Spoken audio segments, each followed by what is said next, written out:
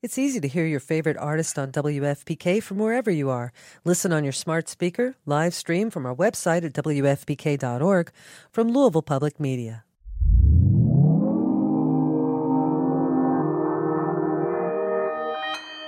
Consequence Podcast Network. I've never been this nervous in my life. Greetings from Long Time No See, the podcast. Every week, we'll be inviting two blindfolded comedians to answer a series of questions about their careers, lives, and opinions. Now, let's remove those blindfolds and start the show. Hi! What would your opening line with your celebrity crush be? Loved you in Harry Potter. Worst date you've been on? A man bit my neck mole off once. You did what? A man bit my neck mole off. Oh my God, Jack almost fell off his chair. Be sure to follow and subscribe to the podcast. You know how to book flights and hotels. All you're missing is a tool to plan the travel experiences you'll have once you arrive. That's why you need Viator. Book guided tours, excursions, and more in one place. There are over 300,000 travel experiences to choose from, so you can find something for everyone. And Viator offers free cancellation and 24/7 customer support for worry-free travel. Download the Viator app now and use code Viator10 for 10% off your first booking in the app. Find travel experiences for you. Do more with Viator.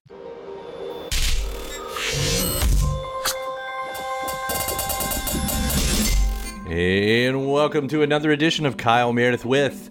It's the interview series presented by WFPK at WFPK.org, Consequence, and the Consequence Podcast Network. Thanks as always for making your way here, checking out the series. Of course, you know what to do. If you like what you see, what you hear, hit that subscribe button. I put out 3 new interviews every single week. New ones every Monday, Wednesday, and Friday. So it's a great way to keep up with your favorite artists and discover some new ones at all the usual podcast spots, including Spotify and Apple Podcast, NPR, WFPK.org, YouTube for the video versions, or anywhere you get your podcast from. You can subscribe to Kyle Meredith With.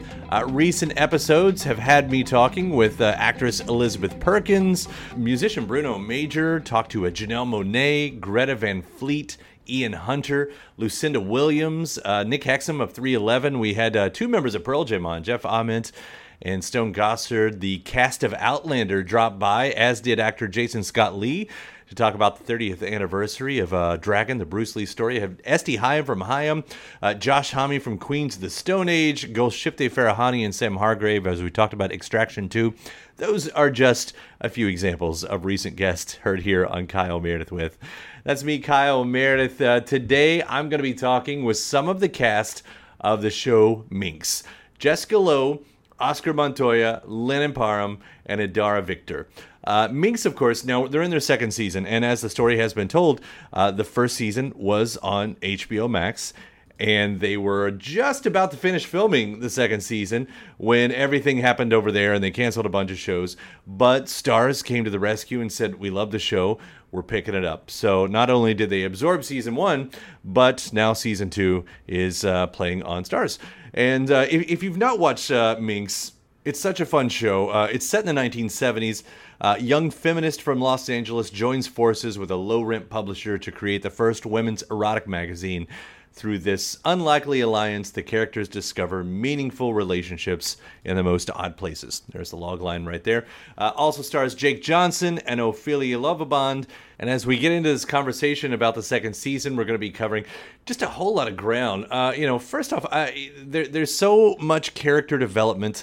So we're going to be talking about, of course, where all of our characters are going to. But really, we're going to get into telling the story of the 70s.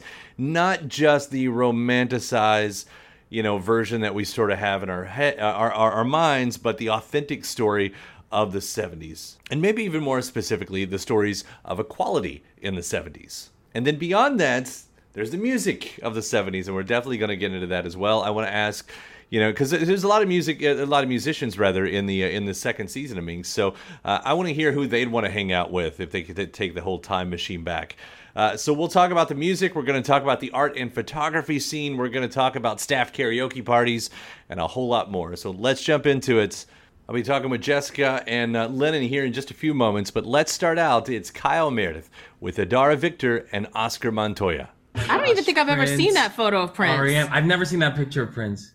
Yeah, that's a good. That's calendar. It's a calendar, and I've just left it on the Prince page, but it happens to be June. Why it's just not for the right year. Why? Yes. Yeah, you would. Don't change it. Yes. I want to look at this office. I want to see everything you got. It's way better than looking at me. That's why I have it there. Oh my God!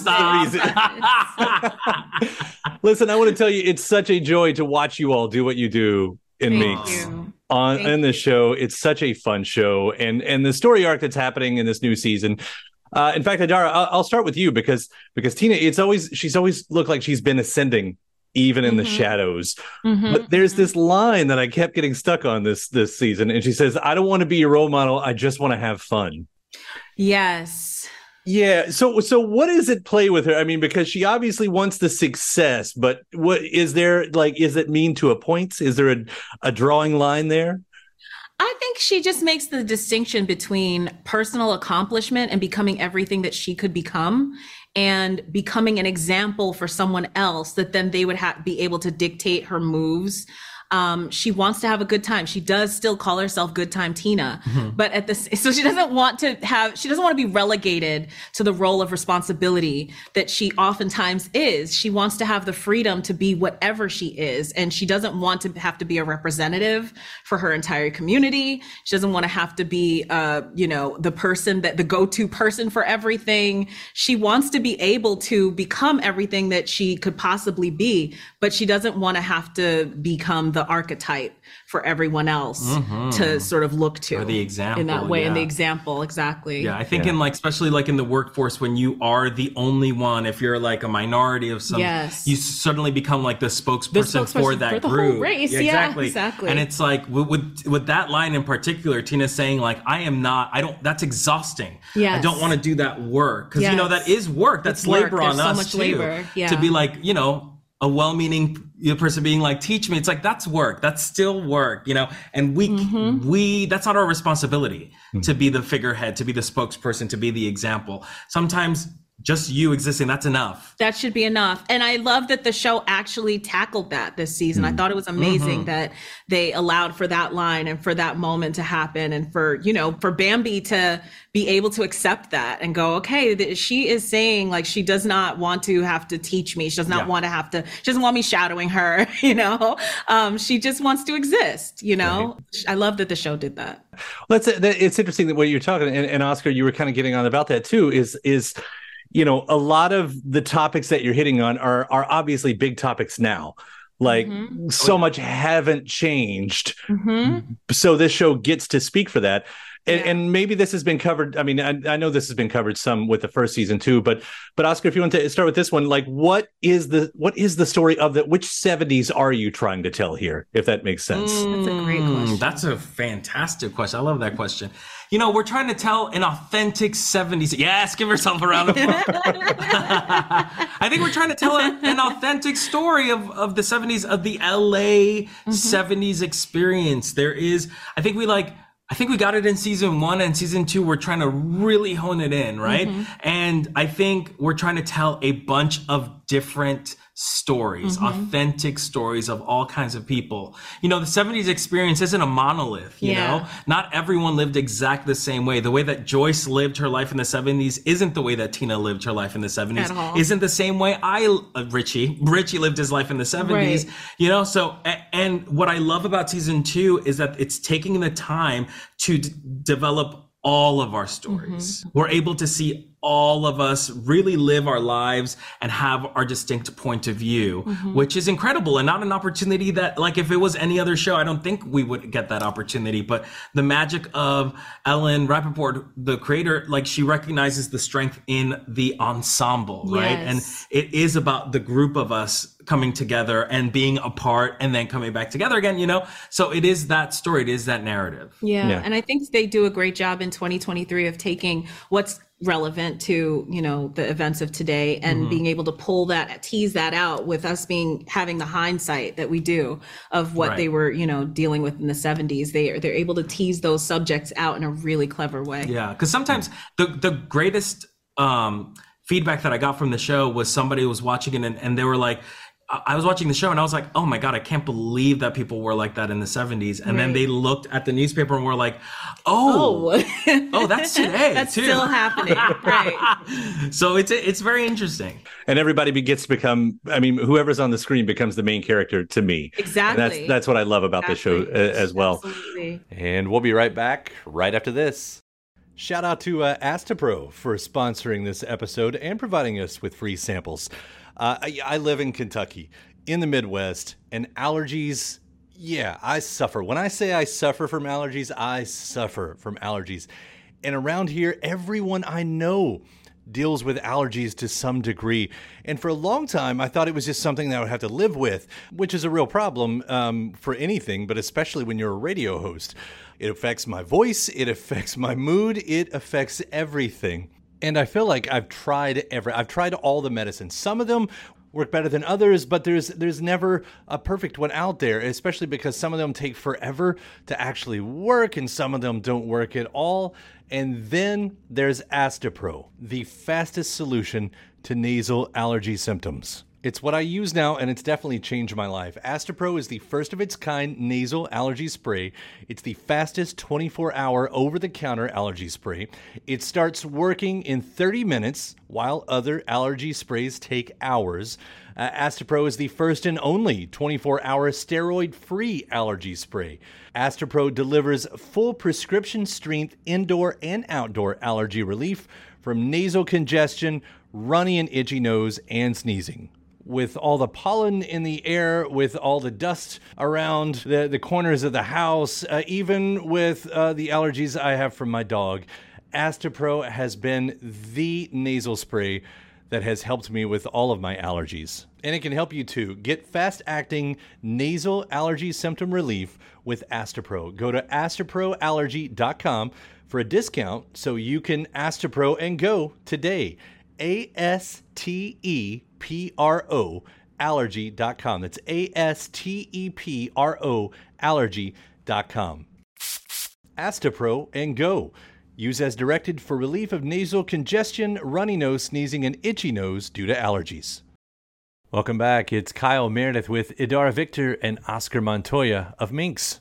On the flip side, and you know, since you all brought up some of this stuff behind me, I have to go for this question because we also get to see some of the music scene that's happening around the area. You know, let's look at some of the names: Linda Ronstadt and Glenn Frey and Crosby, Stills, Nash and Young. You got the Rolling Stone people here. I wanted to throw that at you all. Who would it be that you all wanted to hang with in that scene in the 70s? Oh my God, I love this question.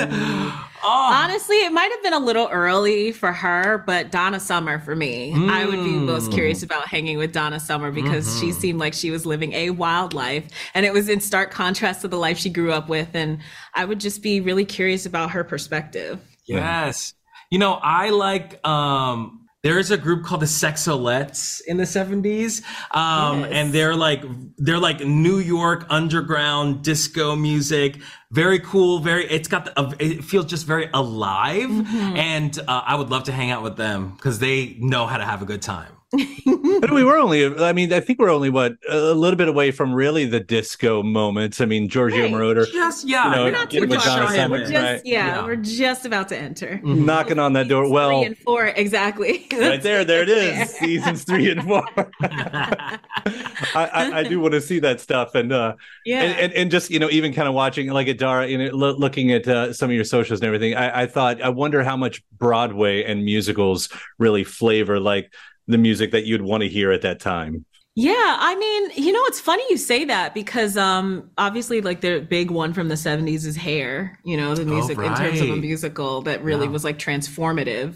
And I do feel like we've thought about the ways in which we could incorporate the talents of the cast into the show because Oscar's an amazing dancer. And so it was like, well, how can we bring like dancing into this for Richie? Or like, how can we have like musical numbers? And so I like that this season we actually have like a kind of musical number that a musical review that happens. But I think it would be really a fun thing for us to just continue to include more music into the show. And especially when it comes to musicals, there's so much fun you can have with that. Yeah, because the music, you know, it's interesting because we're coming out of the 60s sort of like political civil rights movement, you know, and then we're leaning into that excessive, like, okay, the release of all of that strife and struggle and into like the party of it all, right? So the 70s is just like a sort of celebration of self. And there's something really liberating about reflecting that in the music scene too.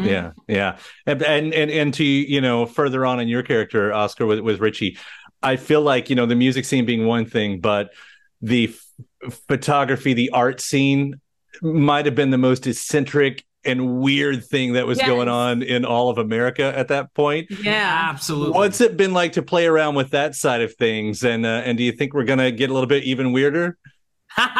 Of course we are. If the choice is to go weirder, the answer is yes. You know, no. I think like photography during that time was seen as something quite revolutionary, and especially like who is behind the lens, right? Like we're starting to see like the celebrity culture of photographers during the 70s, the Robert Mapplethorpes, and like I think it is like, what is the subject? Who are we seeing?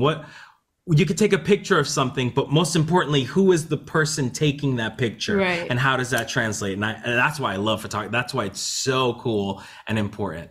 Yeah, it's a pleasure talking to you both. Congrats on season 2. I can't wait for 3, 4, 6, 7, and all the rest. So yes, absolutely. All right. Thank you so much. And we'll be right back right after this. Welcome back, talking with the cast of Minx, and thanks to Oscar and Adara. Now let's do part 2. Kyle Meredith with Lennon Parham and Jessica Lowe. How are you? I'm doing great, and it's a pleasure to see you both on here to tell you at least how great both of you are in this new season of Minx once again. Thank you so much. We had a blast. Yes. Filming it. It looks like it. You know, Lennon, I'll start with you because, I mean, both of you all seem to be going through this trying to figure out who you are. Your characters are trying to figure out who they are in this real-time moment. But I do love the discoveries that especially your character gets to make in this. How much of this did you know going in, and what was the story you wanted to tell? Yeah, I mean, when I signed up for the pilot, I didn't know any of it. She was sort of a suburban housewife that maybe subverted some expectations. But then when I found out she was going to get involved with the magazine, I was like, oh, even better, you know? And Ellen took me through what was going to happen in season 1, which was so exciting. And also I love working with Jess, so that's like a bonus.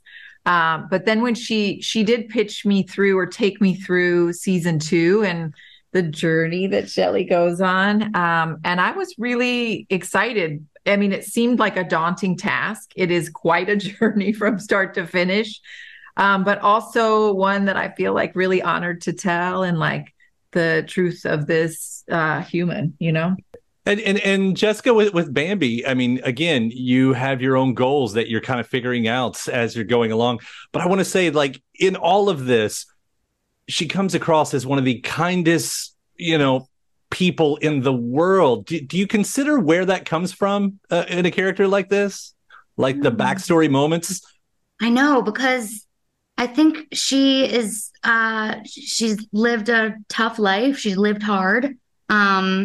She, I think, has so much empathy because she's seen so much, and she just feels with her whole self, and she just loves everyone genuinely. Yeah, she's super empathetic, but also no judgments, ever. No judgments. So it's like a really safe place. And you said earlier, I thought that your character's a survivor, which I really love as well. At least 1 cult, possibly 2. See, in those moments, by the way, we get these little hints of her past. Yes. And I think I want those stories. I want those cutaway episodes. Yeah, we had a flashback of Joyce undercover at a commune. Why not? I know. When you were in the cult. Please. Maybe a cult's a coming. Maybe a cult's a coming. But you all do get to tell this bigger story. And, you know, I was talking with some of the other cast members about this too. And it's like obviously all these things were happening in the 70s, but a lot of these stories are happening now. You know, and the moments where you get to talk to those moments of now through this lens, and I'll throw this to both of you too, because I would love to know through your eyes, like what is the version of the 70s that you do want to tell? I I think something interesting that we hit on is just the idea of standing up for what's right. And as far as, second or third wave feminism goes, it felt like as a group, women had been pushed down for so long. They needed to get, rights, like Elizabeth Cady Stanton. And it's been a million years since I took my women's studies class. But it's interesting that we sort of hit on the fact that this was sort of a straight white women cause. Mm-hmm. And there are many aspects that we are ignoring when we just look at the straight white women's cause of equality. Mm-hmm. And I'm really glad that we touched on that this season. Yeah. It does. I felt that same way when I read the pilot and then throughout the season 1, and we do it obviously season 2 as well, but like how current it feels. Yes. Like honestly, just the reflection that, oh my God, we're still having this conversation. We have not come far at all, or the acknowledgement that we have made progress, but there's still such a long way to go. I love that this show in all of its glitz and glamour kind of, and penises and all that stuff throws it back in your face a little bit, like a little bit of a mirror, Yeah. Hearing the words penis and throwing it back in your face. I'm glad there was words in between those two sentences. We need to be throwing penises back in the face. Schwanz in your face. Schwanz in the face. Yeah. The other side of it, and I'm glad that I'm using this as a seg, is the fun side. Because I was so happy to see that the music scene was being, shown around here. And we've got these great rock stars walking around and sometimes, mingling and sleeping with everybody. And so throwing that on you all, what if you're in the 70s and you're in the scene, who are the musicians that you'd want to hang out with? Oh, this is a good question. Linda Ronstadt for sure. Although I didn't learn about her. I learned about her like covering classics on Lush Life with my mom and her cassette tape. But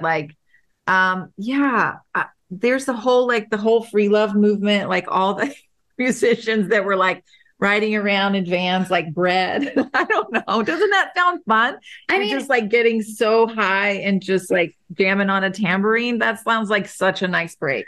I was listening to the Billboard Top 100 of 1973, and there are a couple Barry White songs that I just really is a vibe. Get you. He just wants to take his time and get to know you, inside and out. And I really appreciate that about Barry. Yeah.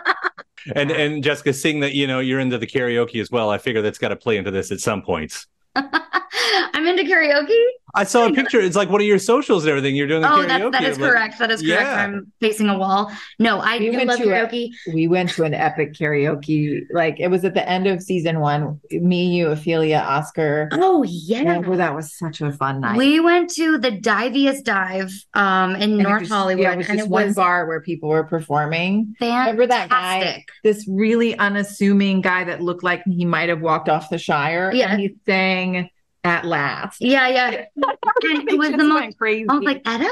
Is that you? And we're talking about doing a karaoke night tonight, actually. We are? Ophelia is begging for Surprise. I need to get a sitter. What's your karaoke song? Prince, P Control. Wow. That's Control? It's Pussy Control, but on it's listed as P Control. That's what it's called. Okay. In all of the books. Got it. Copy you. I want to hear you sing Raspberry Beret. On it. All right. I love both what you both do, especially in Minx in the second season. Thank you so much for taking the time to talk about it. I cannot wait to see where these stories go. Thank you. Thank you. Right. And my thanks to Lennon Parham and Jessica Lowe, as well as Oscar Montoya and Adara Victor.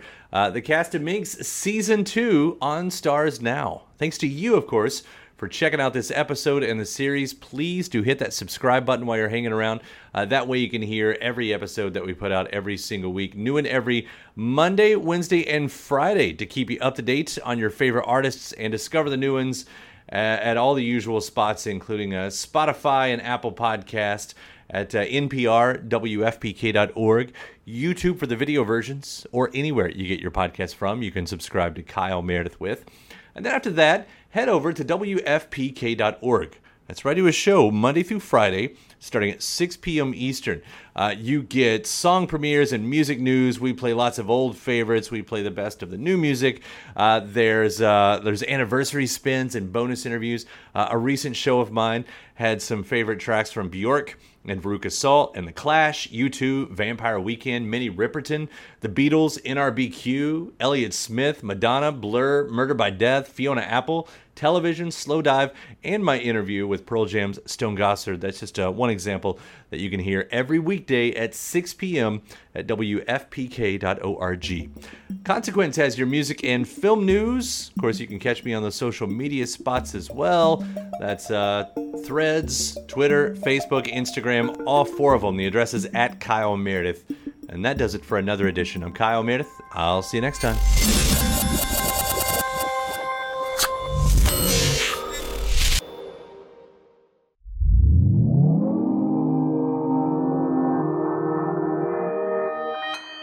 Consequence Podcast Network. It's easy to hear your favorite artist on WFPK from wherever you are. Listen on your smart speaker, live stream from our website at WFPK.org, from Louisville Public Media.